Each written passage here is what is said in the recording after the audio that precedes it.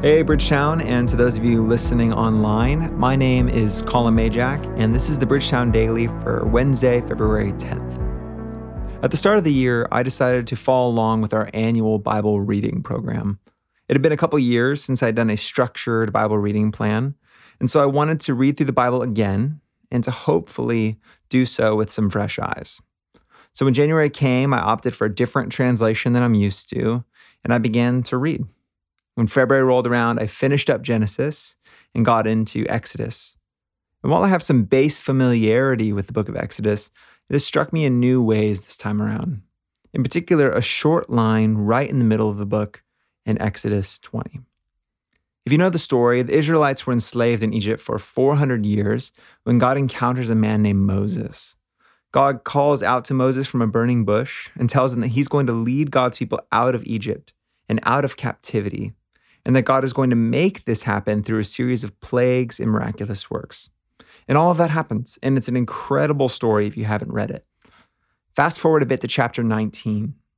The Israelites arrive in the desert of Sinai, and they set up their camp at the foot of a mountain. And God speaks to Moses, telling him he has beautiful plans for Israel. God's plan is to come down the mountain to where Israel is, to move towards them and make a covenant with them, a type of agreement, if you will. And the covenant is that if Israel obeys his commands, God will be with them and will make them, quote, a kingdom of priests, meaning they'll become his representatives to the world, spreading beauty and goodness back through the world as it should be. So God instructs Moses to get the people ready to go through kind of ceremonial washing and cleansing, all of which is preparing them for God's arrival. And the text says that 2 days later, thunder and lightning and a thick cloud come over the mountain. And the mountain becomes covered with smoke, so much so that it looks like a furnace is burning on the mountain. And so the Israelites are standing around the mountain, and it's at this moment that God speaks what we've come to know as the 10 Commandments. Now, there's so much that can be said here, but here's the scene that I can't get out of my mind. God has just finished speaking the 10 Commandments, and there are the people looking at the mountain covered in thunder and lightning and smoke.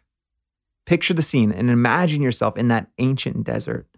This would be nothing short of terrifying. You're a part of a newly emancipated people with no home, no sense of belonging or a place to call yours, living day by day in a desert with nothing but what you can carry on your back, led along by God you only barely know, who's been speaking to someone named Moses, but not to you. And so surely they're wondering, who is this God who comes in thunder and lightning and smoke? Will he do to us what he did to the Egyptians? And so they're standing and watching as the mountain thunders and smokes, having just heard this mysterious God speak. And in the middle of this fear and chaos comes this little line, verse 21. The people remained at a distance while Moses approached the thick darkness where God was. Let me read that again. The people remained at a distance while Moses approached the thick darkness where God was. Where are the people? They're standing at a distance, standing back, looking at this mountain. Where's Moses? He's moving toward the mountain, towards that thick darkness and smoke and chaos. And perhaps most surprisingly, where is God? He is in that very darkness. The people stand back, and Moses moves one step at a time right into the thick darkness covering the mountain. That language struck me, like the thick darkness where God was. Now, it's important to remember that God's initial invitation was for everyone to draw near. And what happens? Fear sets in, and the people keep their distance. They stand back. Before them is a type of great darkness, and the thought of going near is just too much, and they want Moses to go instead. You know, oftentimes when we think of darkness, we think of it as a moral thing or some sort of evil. But that's not what's going on here. In an ancient world, much like the modern world, darkness means that you can't see.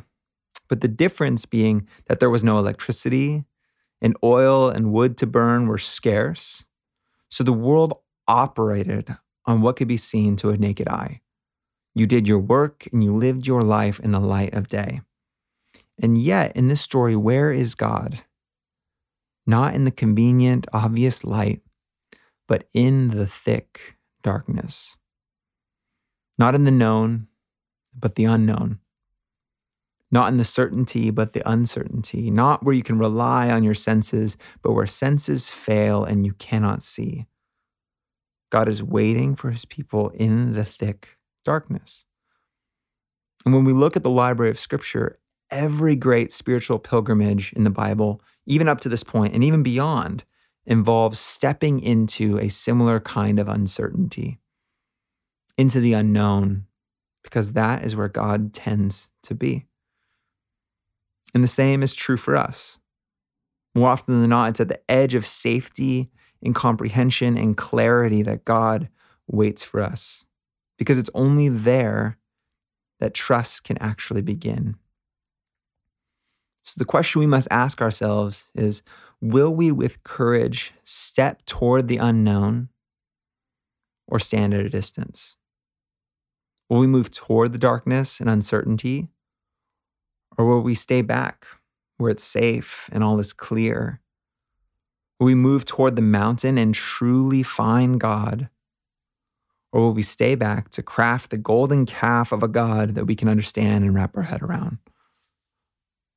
Put another way, will we enter the darkness where God is, or be forever left mediating our relationship with God through the spiritual experience of another?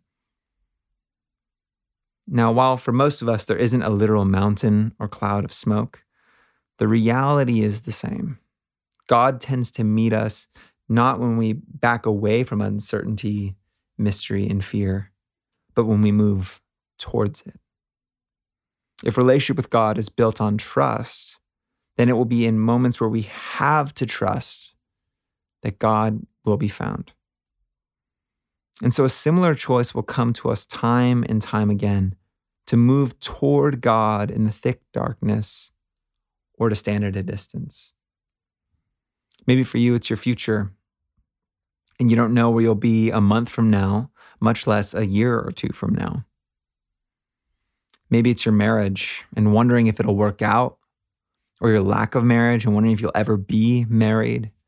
Maybe it's your theology, and for the first time, you're staring down questions you don't have the answer to, and you're afraid of where you might end up.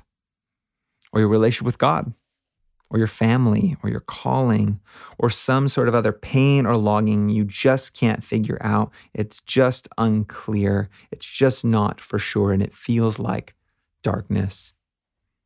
If you're not experiencing that now, it will come. And for many of us, our instinct is to stay where things are clear, where things are certain and safe, and we can control and run our lives, where things are tidy. And that's my tendency for sure. Yet I wonder if more often than not, God is waiting for us where our senses fail and trust begins, in the uncertainty and mystery. If we stay where things are certain and clear, or where we can reduce God down to tidy answers or mediate him through others' experience, do we run the risk of missing God altogether? Again, the people remained at a distance while Moses approached the thick darkness where God was. So what is it for you? Where are you feeling uncertain, afraid? In what area are you clinging to certainty, to answers, and to what you know? And where might God be waiting for you in the thick darkness, beckoning you forward?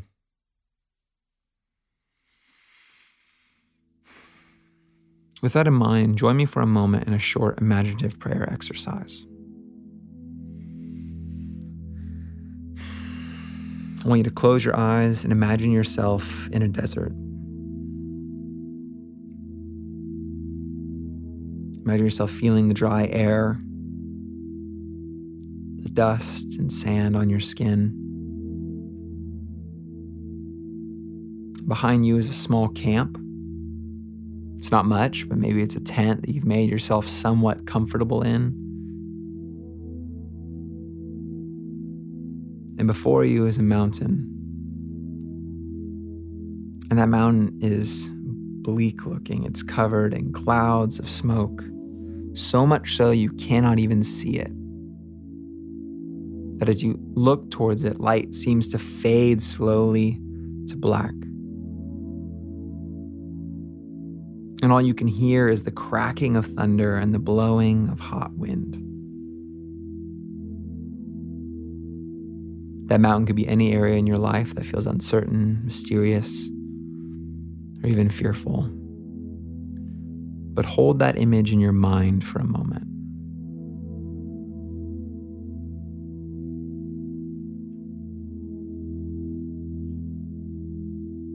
And cutting through the noise, it is from that mountain that you hear God gently saying, "Come."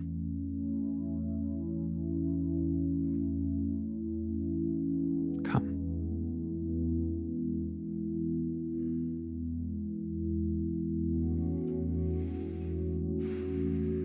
Pray this with me. Jesus, would you grant us the courage to step forward, to embrace mystery and uncertainty and our fears, to release control, to move past the safety of what we know at a distance, and to step by step move closer toward the thick darkness where you are.